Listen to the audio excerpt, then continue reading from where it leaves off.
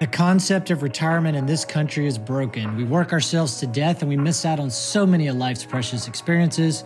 And as a certified financial planner and CPA here in Nashville, Tennessee, I'm committed to helping free others from this antiquated mindset using my 3-bucket approach to managing money and to find creative ways to live now and retire while you work.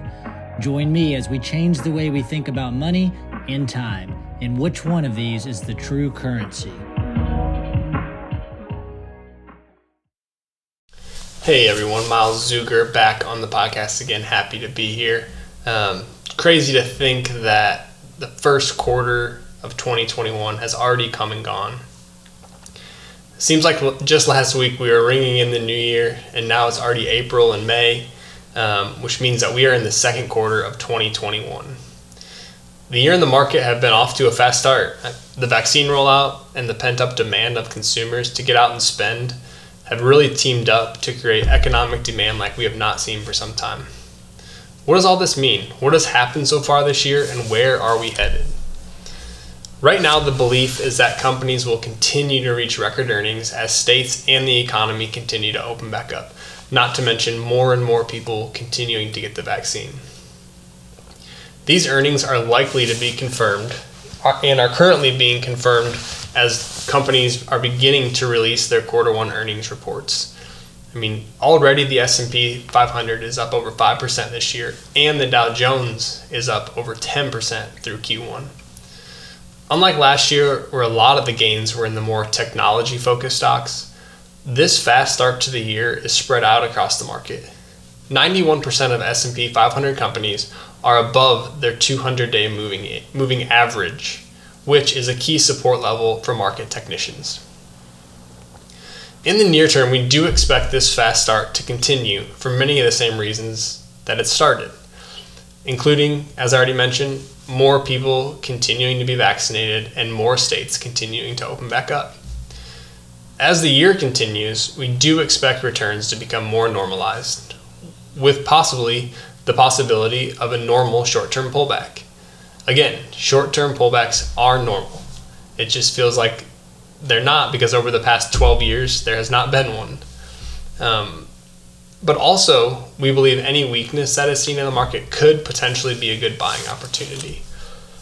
And again, now that we're in quarter two, and as quarter two continues and beyond, the vaccine rollout, the supply chain around that, and the infrastructure spending plan, and potential higher taxes to support the stimulus will become the focus of investors.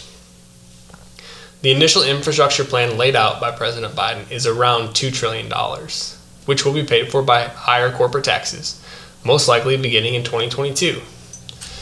This proposal could take the corporate tax rate from 21 to 28%, but there are some Washington insiders who believe it may only see the light of day at 25. Where it ends up is to be seen. When it comes to the tax plan for individuals, we do believe we will see more on this later in the month. Where these rates end up, it's just a guessing game right now. Again, Washington insiders also believe that these rates will be watered down from what President Biden initially discussed.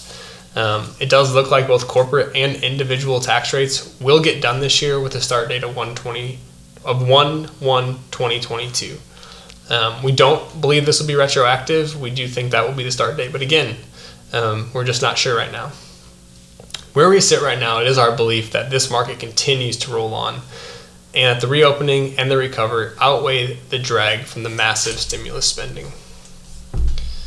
In second quarter, the biggest thing that we're really keeping our eye on is Q1 company earnings, which are in the process of being released right now, and so far have been good. Year over year, these quarter one earnings are expected to be up drastically, as last year at this time we were in the early stages of lockdowns. Although the major beneficiaries of the reopening have been the more value-oriented companies, growth companies that were the winners of the lockdowns last year are expected to continue with strong earning numbers as well. It's been interesting and insightful to hear from these companies and their leaders as to where they believe things are headed and where the next leg of the performance recovery will come from. But above all else, we appreciate each and every one of our clients and friends who constantly put their trust and faith in us. And as always, if there's anything that we can do for you, whether you're a client or not, please do not hesitate to reach out. Thanks again for joining me here today. I really do enjoy spending this time here with everyone, and I look forward to the next time that I'm back on. Thank you. Thank you for listening today to Retire While You Work. I'm David Adams, and hope you'll continue to listen as we discuss creative ways to manage your time and money.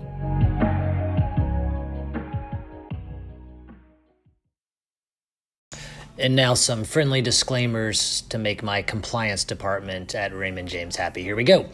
Any opinions are those of myself, David Adams, and not necessarily those of Raymond James. Expressions of opinion are as of this date and are subject to change without notice. The information contained in these podcasts do not purport to be a complete description of the securities markets or developments referred to in this material.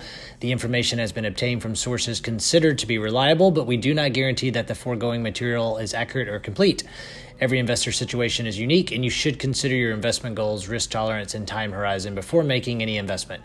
Prior to making an investment decision, please consult with your financial advisor about your individual situation. Any hypothetical examples are for illustration purposes only. Actual investor results will vary. Raymond James does not provide legal or tax services. Please discuss these matters with the appropriate professional. There you go.